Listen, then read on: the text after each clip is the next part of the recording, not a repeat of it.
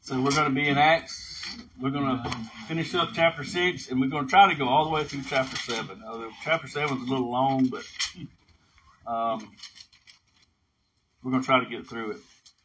It's mostly a summation of the Old Testament by Stephen, but it's pretty powerful. So what we're going to see today, we're going to look at the last day of Stephen's life. We met Stephen last week when he was picked to be one of the first deacons in the church. He was ordained by the apostles. In verse 6, it says, "And these they brought before the apostles, and after praying, they laid their hands on them." And that's kind of the end of that. There's the break is right there, right? That's the end of a paragraph, and then the new paragraph starts this way. "The word of God kept on spreading, and the number of the disciples continued to increase greatly in Jerusalem, and a great many of the priests were becoming obedient to the faith. And Stephen, full of grace and power, was performing great wonders and signs among the people." That's verse 8, chapter 6, verse 8. "And Stephen, full of grace and power, performing great wonders and signs among the people." So here's what we're going to try to see today. We're going to see the last day in Stephen's life. And so it's a very clarifying moment when somebody passes from this life to the next. It's a very revealing moment of their heart. This guy, R. Kent Hughes, tells a story at the beginning of this chapter about a young man he saw killed when he was young. He pulled up to a store, and a gun battle had just taken place, and a young man had tried to rob the store, had been shot in the belly. He had shot some people in the store, but the point of the story was while this young man was out there laying on the side of the road dying, he was just blaspheming, hatred. So his point was that what's in our heart is what comes poured out of us. And in contrast to that, when Jonathan Edwards died, he died peacefully in his bed, asking, "Where's my friend Jesus? I want to see my friend Jesus, my ever loving friend Jesus." So we're going to see the death of Stephen here today. So what we're going to see is how he lived, what he said, and how he died. That's what's recorded here. So in verses, what I got here, 6:8 through 6:15, we're going to see how Stephen lived. He lived with grace and power and wisdom. So let's look at this. So we got some descriptors of Stephen here in a couple of verses that give us a good description of Stephen. So if we go back to chapter 6, verse 3, it says, "Therefore, brethren, select from among you 7 men of good reputation, full of the Spirit and full of wisdom." So there you go, right there. All these men were full of the Spirit and full of wisdom. All right. Then in verse 5, it says this: "The statement found approval with the whole congregation. They chose Stephen," and here we see a man full of faith. There's another one there. He's full of faith and of the Holy Spirit. So we got Holy Spirit, wisdom, and faith so far. Then in verse 8, we get some more descriptors. It says, "And Stephen, full of grace and power, was performing great wonders and signs among the people." So we got he's full of the Spirit, he's full of wisdom, he's full of faith, he's full of grace, and he's full of power. All in those few verses. Now I'm going to submit to you that Stephen was what we should call a normal Christian. That's a normal Christian man. He was. So there. Let me just say that's not an average Christian. Okay, a normal Christian, full of the Spirit, and exhibiting the fruits of that Spirit. wisdom and faith and grace and forgiveness, peace and patience. Vance Havner said that, I don't know the quote exactly, but something to the effect of, the average Christian today, or we're so used to the average Christian today that when we see a normal Christian, we label them as abnormal. But we see what we see here with Stephen is a normal Christian. He's just a guy they picked to serve food to the widows. He's not an apostle. He's just a church member, but he did live in an extraordinary time. When Scripture's being given, the church is being born. And we see him performing great signs and wonders among the people. So my submission that Stephen was a normal Christian. And we all could be normal Christians. I have one quote, and that's the only quote I have for today. This is from let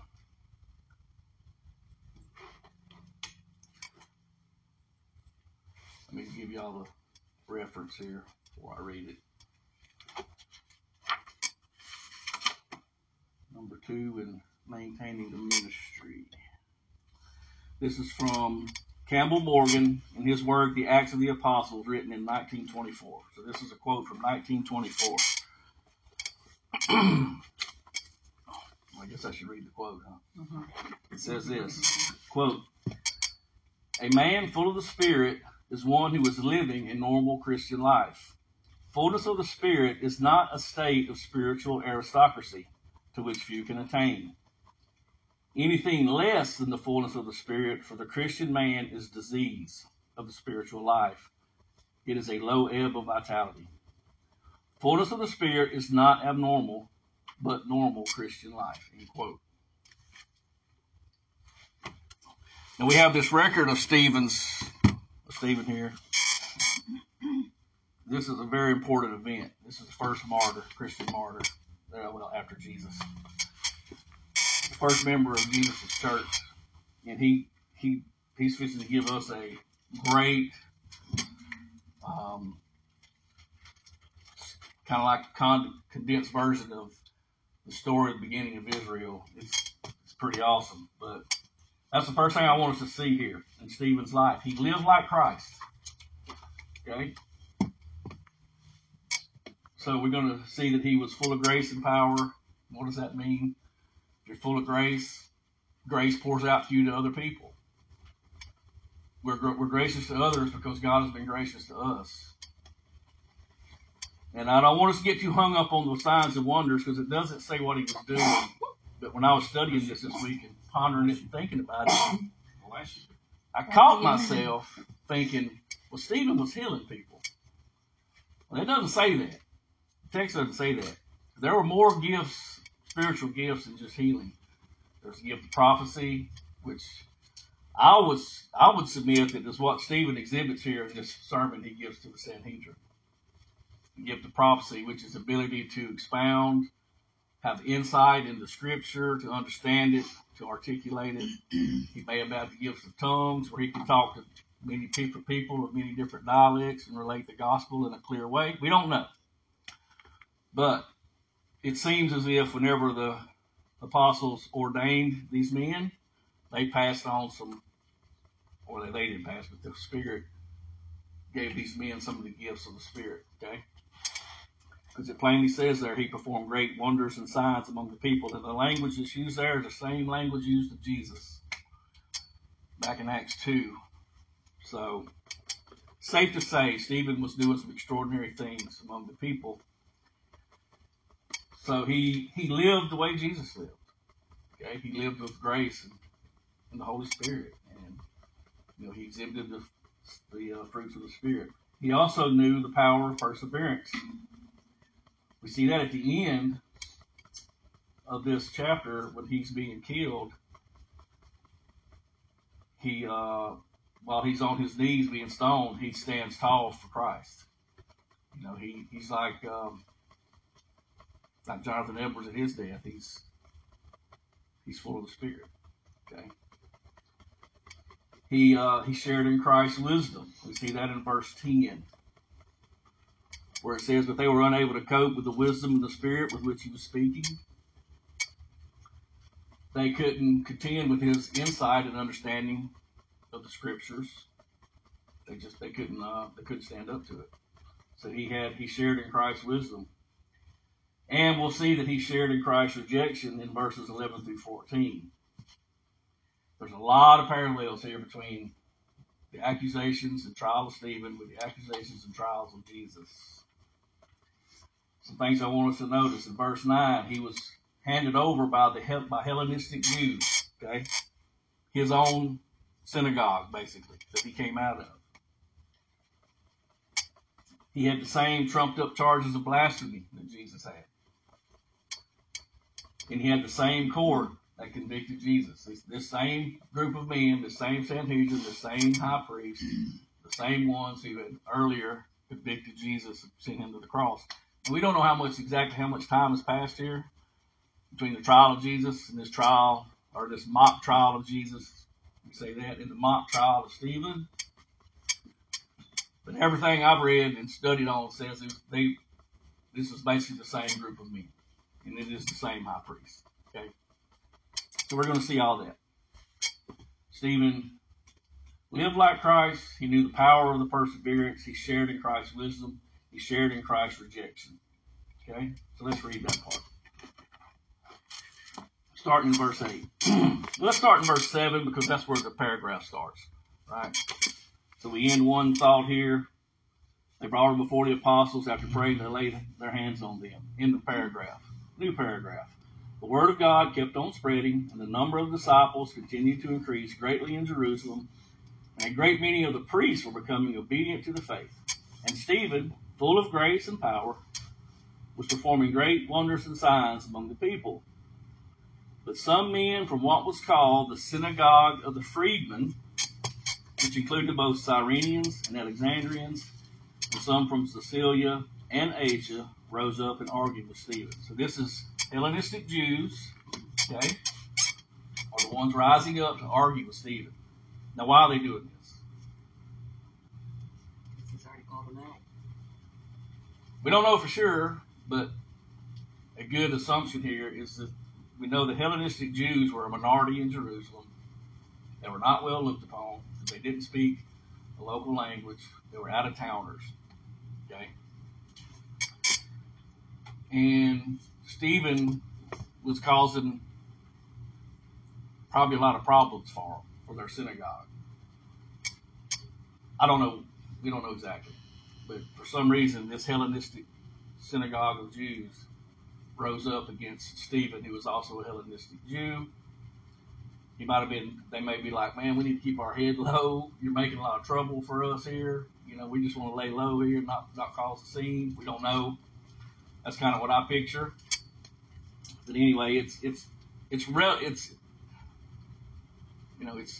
not irrelevant that these are Hellenistic Jews that are taking Stephen to the Sanhedrin. He's a problem for them for some reason. Okay? So, but they were unable to cope with the wisdom and the spirit with which he was speaking. So there it is. He shared in Christ's wisdom. They couldn't argue him down off of what his points, they couldn't argue with him. So they had no choice but to do what came next. So then they secretly induced men to say, now notice how this sounds a lot like something we've read before in the Gospels. They secretly induced men to say, we have heard him speak blasphemous words against Moses and against God. And they stirred up the people and the elders and the scribes, and they came up to him and dragged him away and brought him before the council. Then they put forward false witnesses who said, this man incessantly speaks against the holy place and the law. For we have heard him say that this Nazarene, Jesus, will destroy this place and alter the customs which Moses handed down to us. And then we see this statement. And fixing their gaze on him, all who were sitting in the council saw his face like the face of an angel. And that can be interpreted a few different ways. Depending on what kind of tradition would come out of. One commentator I read said he believes that his face was actually shining with like the Shekinah glory. I tend to think he just had this calm composure. You know, he was confident in what he's saying. He's confident in his theology, and he's not ruffled at all by sitting in front of this powerful. I mean, this would be like him sitting in front of the joint session of Congress, and he's just like, "I got this." Right? Could be either one. We doesn't say exactly. Well, it's crazy that they still stoned him because Moses. That's kind of what I was. Right. So I was like, if this guy's sitting here and he's got Shekinah glory of God shining out of his face, I think it would have been a little different scenario here. But you know, I could be wrong. I think they were still just so stuck in. They couldn't. So whatever it is, they see this guy sitting here, and his face is like the face of an angel. He is unruffled.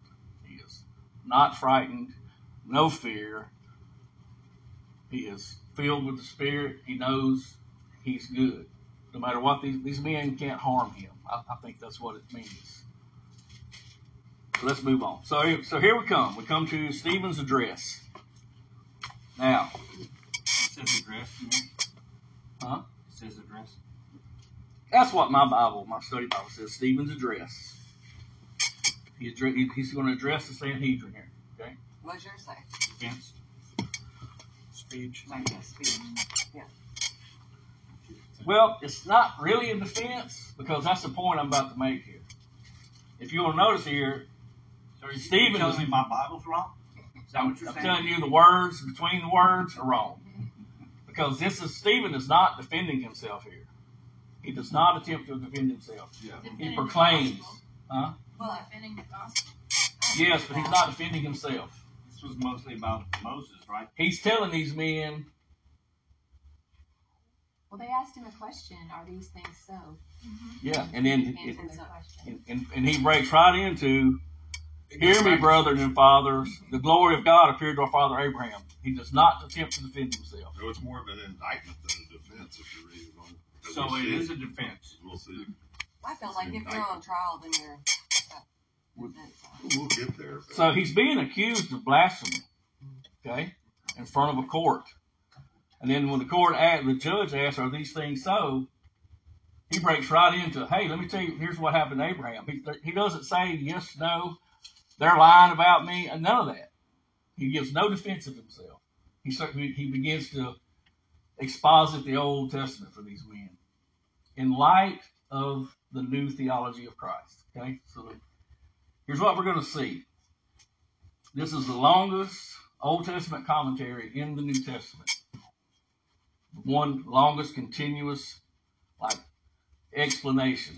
That's what this is. He's going to comment.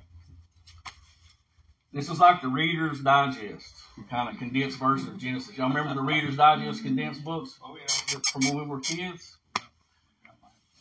Well, basically what Stephen's about to do here is he's going to take much of Genesis and a good portion of Exodus and some stuff after that, and he's going to condense it down into this concise message to these men, okay, to these leaders, scribes, Pharisees, Sadducees. They're all here, okay.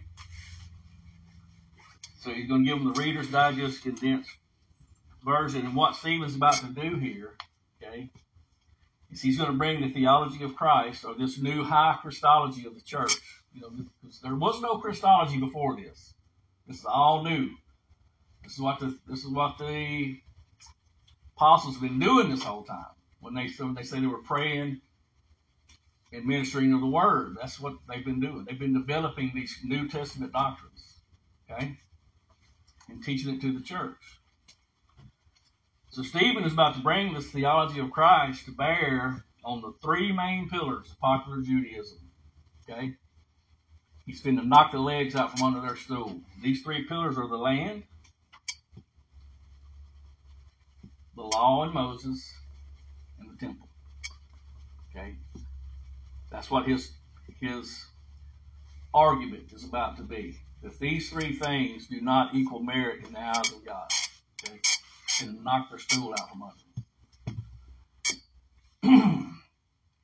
With the point at the end that you're not in because you have the land, the law, and the temple. And he's going to prove it to them. He's going to explain it to them. Okay, so that's what we're going to see here. So let's just, this is kind of long, so we're going to take this in sections. Okay, first we're going to do the land. So here, first thing he's going to do is explain to them why the land does not equal salvation, basically. Okay, so this is his first attack, let's say. So he's got three main points in his argument about the land. So his first main point is that God blessed Abraham and met with Abraham, even though he did not occupy so much as a foot of the land when this happened. Okay? So the land is not the blessing. So let's read that part. All right. Let's start in there, chapter 7, verse 1. So these Hellenistic Jews from the synagogue of the freedmen make this accusation of Stephen. They drag him before the court, and the judge says, Stephen, are these things so? And he said, hear me, brethren and fathers. You notice how he's addressing these people with respect. He's not adversarial to them. He just wants to give them the truth. He wants to tell them what's happening. Okay? Hear me, brethren and fathers. The God of glory appeared to our father Abraham when he was in Mesopotamia, before he lived in Haran, and said to him, leave your country and your relatives and come into the land that I will show you. Then he left the land of the Chaldeans and settled in Haran. From there, after his father died, God had him move to this country in which you are now living. Okay? But he gave him no inheritance in it, not even a foot of ground. And yet, even when he had no child, he promised that he would give it to him as a possession and to his descendants after him. But God spoke to this effect that his descendants would be aliens in a foreign land, and that they would be enslaved and mistreated for 400 years, and whatever nation to which they will be in bondage, I myself will judge, said God. And after that, they will come out and serve me in this place. And he gave him the covenant of circumcision, and so Abraham became the father of Isaac, and circumcised him on the 8th day, and Isaac became the father of Jacob, and Jacob of the 12 patriarchs. So there's several chapters of Genesis condensed right there into 8 verses. Okay, the main thrust there. And his point there is that all this happened when Abraham didn't possess a single foot in the land of promise. Okay? Now his next attack is going to be on how he blessed the patriarchs through Joseph while in Egypt. Okay? There was no promised land when this happened. So the patriarchs became jealous of Joseph and sold him into Egypt. Yet God was with him and rescued him from all his afflictions, and granted him favor and wisdom in the sight of Pharaoh, king of Egypt, and he made him governor over Egypt and all his household. Now a famine came over all Egypt and Canaan, and great affliction with it, and our fathers could find no food. But when Jacob heard that there was grain in Egypt, he sent our fathers, that's the 12 tribes, right? All the sons of Jacob we're talking about. He sent our fathers there the first time. And on the second visit, Joseph made himself known to his brothers, and Joseph's family was disclosed to Pharaoh. Then Joseph sent word and invited Jacob and his father and all his relatives to come to him, 75 persons in all. And Jacob went down to Egypt, and there he and our fathers died. From there they were removed to Shechem and laid in the tomb which Abraham had purchased for a sum of money from the sons of Hamor in Shechem. Okay? There's the second one. All this happened in Egypt. Okay? And the next one is he's going to bring the hammer down on them. Okay? This is his piece de resistance. He's going to show them how God met with and took care of Moses and his people outside the Holy Land. So we're going to see that Moses was born and raised in Egypt in verses 7 through 22. He matured in Midian in verse 29. He was commissioned for his work in the area of Mount Sinai. And God called it holy ground, even though it was not within the borders of Israel. Okay? So let's continue reading. But as the time of the promise was approaching, which God had assured to Abraham, the people increased and multiplied in Egypt, until there arose another king over Egypt who knew nothing about Joseph. And it was he who took shrewd advantage of our race and mistreated our fathers so that they would expose their infants and they would not survive. Okay, so we're into Exodus now. So we basically went through almost most of Genesis and now we're into Exodus.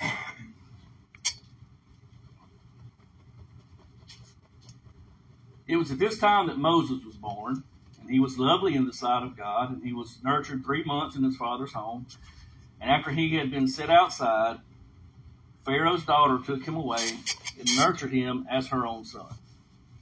Moses was educated in all the learning of the Egyptians, and he was a man of power in words and deeds. But when he was approaching the age of 40, it entered his mind to visit his brethren, the sons of Israel. And when he saw one of them being treated unjustly, he defended him and took vengeance for the oppressed by striking down the Egyptian. And he supposed that his brethren understood that God was granting them deliverance through him, that they did not understand. And on the following day, he appeared to them as they were fighting together, and he tried to reconcile them in peace, saying, Men, you are brothers. Why do you injure one another? But the one who was injuring his neighbor, pushed him away, saying, Who made you a ruler and judge over us? You do not mean to kill me as you killed the Egyptian yesterday, do you? This remark, Moses fled and became an alien in the land of Midian, where he became the father of 2 sons. After another 40 years had passed, so he's 80 now. If you'll notice, it was 40 years. He went to visit his brothers, killed the Egyptian, fled to Midian. Here's another 40 years have passed. This is an angel appeared to him in the wilderness of Mount Sinai in the flame of a burning thorn bush. When Moses saw it, he marveled at the sight, and he approached to look more closely. There came the voice of the Lord. I am the God of your fathers, the God of Abraham and Isaac and Jacob. Moses shook with fear and would not venture to look. But the Lord said to him, Take off the sandals from your feet, for the place on which you are standing is holy ground. I have certainly seen the oppression of my people in Egypt, and have heard their groans, and I have come down to rescue them. Come now, and I will send you to Egypt. Okay? So the summary here of all this talk about the land is that the greatest miracles of Israel happened in Egypt, at the Red Sea, and in the wilderness, not in the Promised Land. That's the point he's making in his meaning. Okay? So the next thing he's going to talk about is the exaltation of the law and the veneration of Moses. Remember what I said, they have the land, the law, and the temple. So the next thing he's going to turn his attention to is the law. This is in verses 34 through 43. All right, so let's start on 34 again.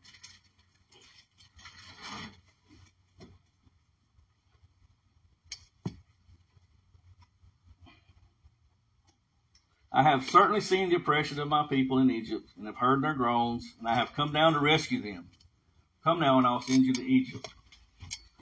This Moses, whom they disowned, saying, Who made you a ruler and a judge, is the one whom God sent to be both a ruler and a deliverer with the help of the angel who appeared to him in the thorn bush.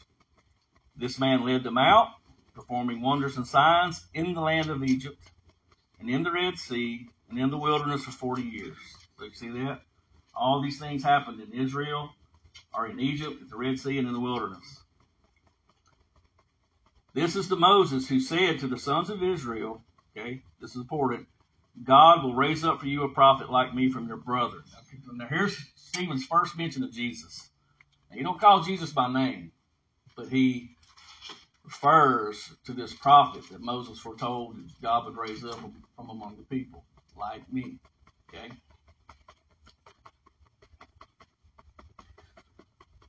This is the one who was in the congregation in the wilderness together with the angel who was speaking to him on Mount Sinai, and who was with our fathers, and he received living oracles to pass on to you. So that's him receiving the law, not in the land. Okay? And then what happened? Underline this. Our fathers were unwilling to be obedient to him, but repudiated him, and in their hearts turned back to Egypt, saying to Aaron, make for us gods who will go before us, for this Moses who led us out of the land of Egypt, this guy, we do not know what happened to him. At that time they made a calf and brought a sacrifice to the idol, and were rejoicing in the works of their hands. But God turned away and delivered them up to serve the host of heaven. Now, when he says that, he means he gave them over to like worshiping the stars and the moon and the sun, like astrology stuff, right? Idolatry. He delivered them up to serve the host of heaven, as it is written in the book of the prophets. It was not to me that you offered victims and sacrifices 40 years in the wilderness, was it, O house of Israel? You also took along the tabernacle of Moloch and the star of the god Ramphah. He was the god of stars in Egypt. The images which you made to worship. I also will remove you beyond Babylon. And that's what he's talking about. If you don't stop this, I'm going to send you into Babylonian captivity. Okay? So, what's he saying here? His basic argument is that Moses himself predicted that God would raise up another prophet like himself, that the people had rejected Moses and the law, and that the Jews' hope of redemption is not Moses or the law or the land, but the new and better Moses, namely Jesus, whom Moses had foretold God would rise up from among the people. Okay? So he's made his argument that just because you're in the land does not mean you're in. Just because you have the law does not mean you're in, because you don't follow the law. We have left the law. We repudiated Moses. Okay? So the next point he makes is the temple. Because the refrain among the Jews was, God is surely with us. We have the temple. Well, Stephen's going to answer this pillar of false security by quoting some Isaiah to him. Okay? So let's read that part. Our fathers had the tabernacle of testimony in the wilderness, just as he who spoke to Moses directed him to make it according to the pattern which he had seen. And having received it in their turn, our fathers brought it in with Joshua upon dispossessing the nations whom God drove out before our fathers. There we go, we're past Exodus now. Until the time of David. So he makes pretty big jumps in time here. He's still expositing Old Testament, but now we're up to David. David found favor in God's sight and asked that he might find a dwelling place for the God of Jacob. But it was Solomon who built a house for him. However, the Most High does not dwell in a house made by human hands, as the prophet says, and this is Isaiah chapter 66. Heaven is my throne, and earth is the footstool of my feet. What kind of house will you build for me, says the Lord? Or what place is there for my repose or my rest? Where can I rest? Was it not my hand which made all these things? So remember, Stephen is in, they call it the Hall of Hewed Stone, which is right by the temple. This is where the Sanhedrin meets, where this court happens. He's literally in the shadow of the temple. And he could just say, God don't live there. Okay? God doesn't live in a man made by human hands. That's what he said through Isaiah. So he just knocked that leg out from under their stool. Yep, and now he's fixing to get him real wild up. Yep. Now he's been finished driving home the point. Okay, in 51 through 53. Go point right at these men. Just the way Peter's done before. He'll put his finger right in their face. Okay. And he says, you men who are stiff-necked, we all know what that means, right? That's an ox and a yoke that refuses to turn as being directed by the man with the reins. He will not turn and follow direction. Stiff-necked. Okay? You men who are stiff-necked and uncircumcised in heart, that's another. He's telling these men, you think you're circumcised, but you're really not. You're circumcised in the flesh, but your heart and your ears are uncircumcised. Okay? He's really giving it to them. This is very severe language to this time, people in this time. You men who are stiff-necked and uncircumcised in heart and ears are always resisting the Holy Spirit. You are doing just as your fathers did. Which one of the prophets did your fathers not persecute? They killed those who had previously announced the coming of the righteous one. Here he references Jesus again. Whose betrayers and murderers you have now become. You killed the righteous one that Moses said would come. You who received the law as ordained by angels and yet did not keep it. So, here's what he's told them basically. You think you're safe because you possess the land and the law and Moses and the tabernacle or the temple. You are dead wrong. Okay? You have all sinned. You need a Savior. That Savior is the holy, righteous one foretold by Moses, whom you put on a cross and killed. So that's he's telling them Christology. You know, that all, you're not safe. Now, how do they react? How do they react to this? We're about to see. So the next thing we're going to see is how Stephen died. So we saw how he lived, how he was accused, how he was tried, how he responded, by how he spoke to these men. Now we're going to see how he died. So what do we see? He lived like Christ, spoke like Christ. Now he's going to die like Christ. Which is right. All right, so we'll pick up in 54 here. Now when they heard this, they were cut to the quick. I think most of them is going to say enraged again, right? Just like when we saw that earlier with Peter. When they heard this, they were enraged, and they began gnashing their teeth at him. They were really angry. Okay? They do not like what they're being told. So being full of the Holy Spirit, he, Stephen, gazed intently into heaven and saw the glory of God, and Jesus standing at the right hand of God. And he said, behold, I see the heavens opened up, and the Son of Man standing at the right hand of God. But they cried out with a loud voice, covered their ears, and rushed at him with one impulse. When they had driven him out of the city, they began stoning him, and the witnesses laid aside their robes at the feet of a young man named Saul.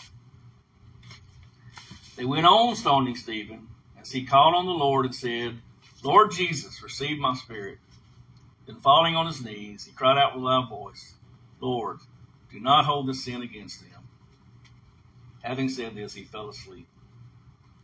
So right to the very end, Stephen was secure in his knowledge of Christ, and he did not fear death.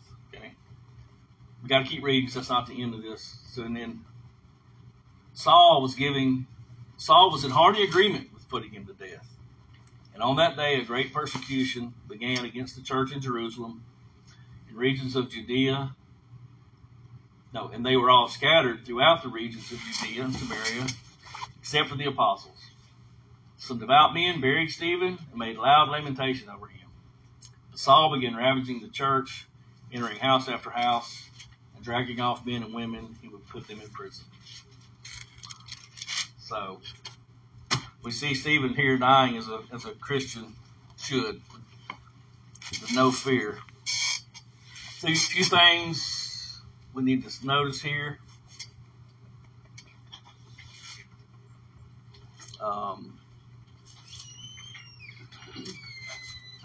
Let me just read. I got one more quote. I forgot about this, about stoning. Stephen was stoned. That's a brutal way to go, too, I'll tell you. And so this is from Frederick Buechner in Peculiar Treasures from 1979.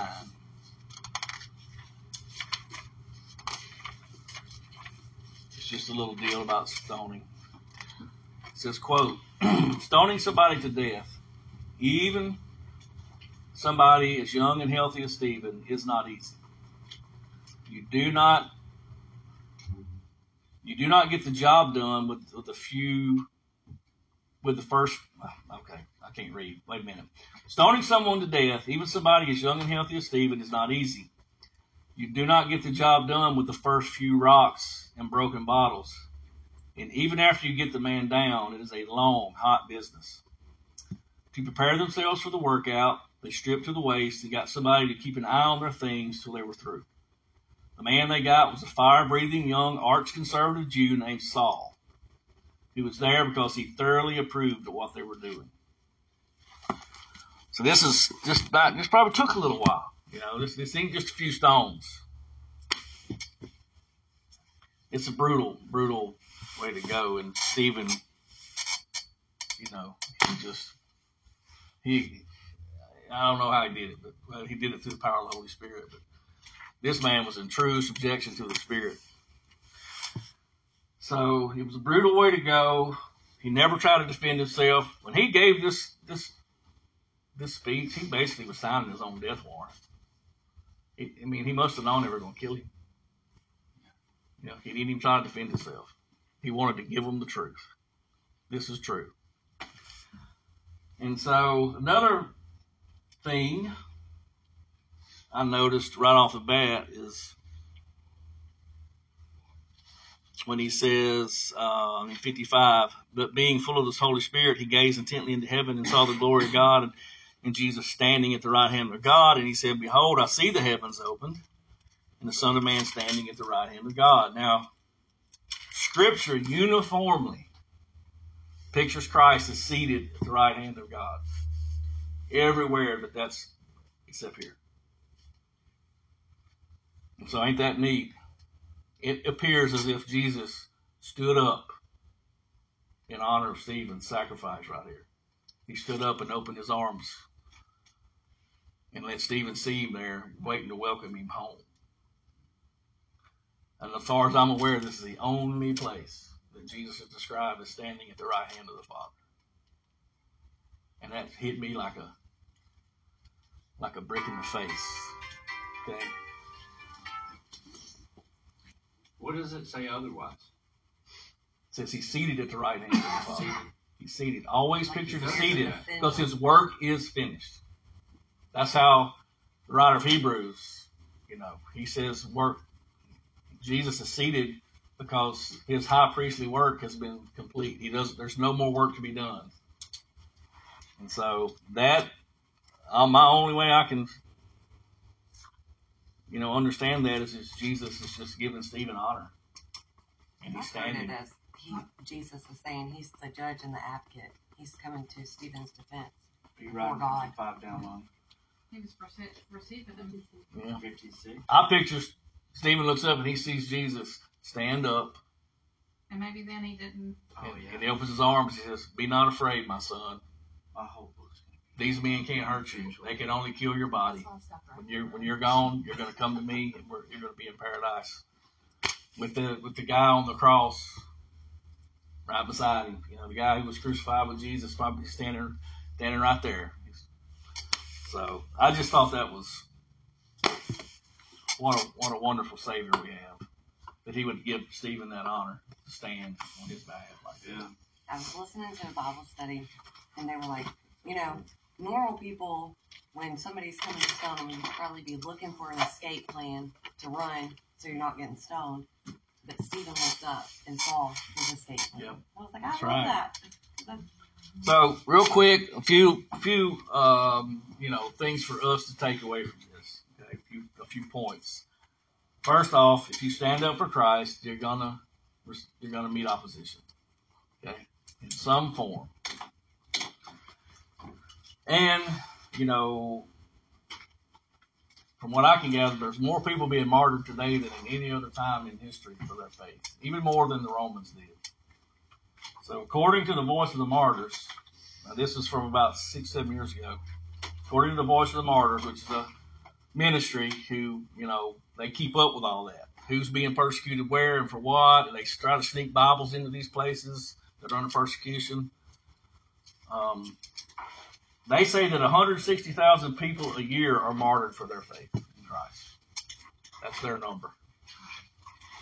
And they're the main martyr people. They keep up with all that. Where things are happening. And so if we stand up for Christ, you're going to meet opposition.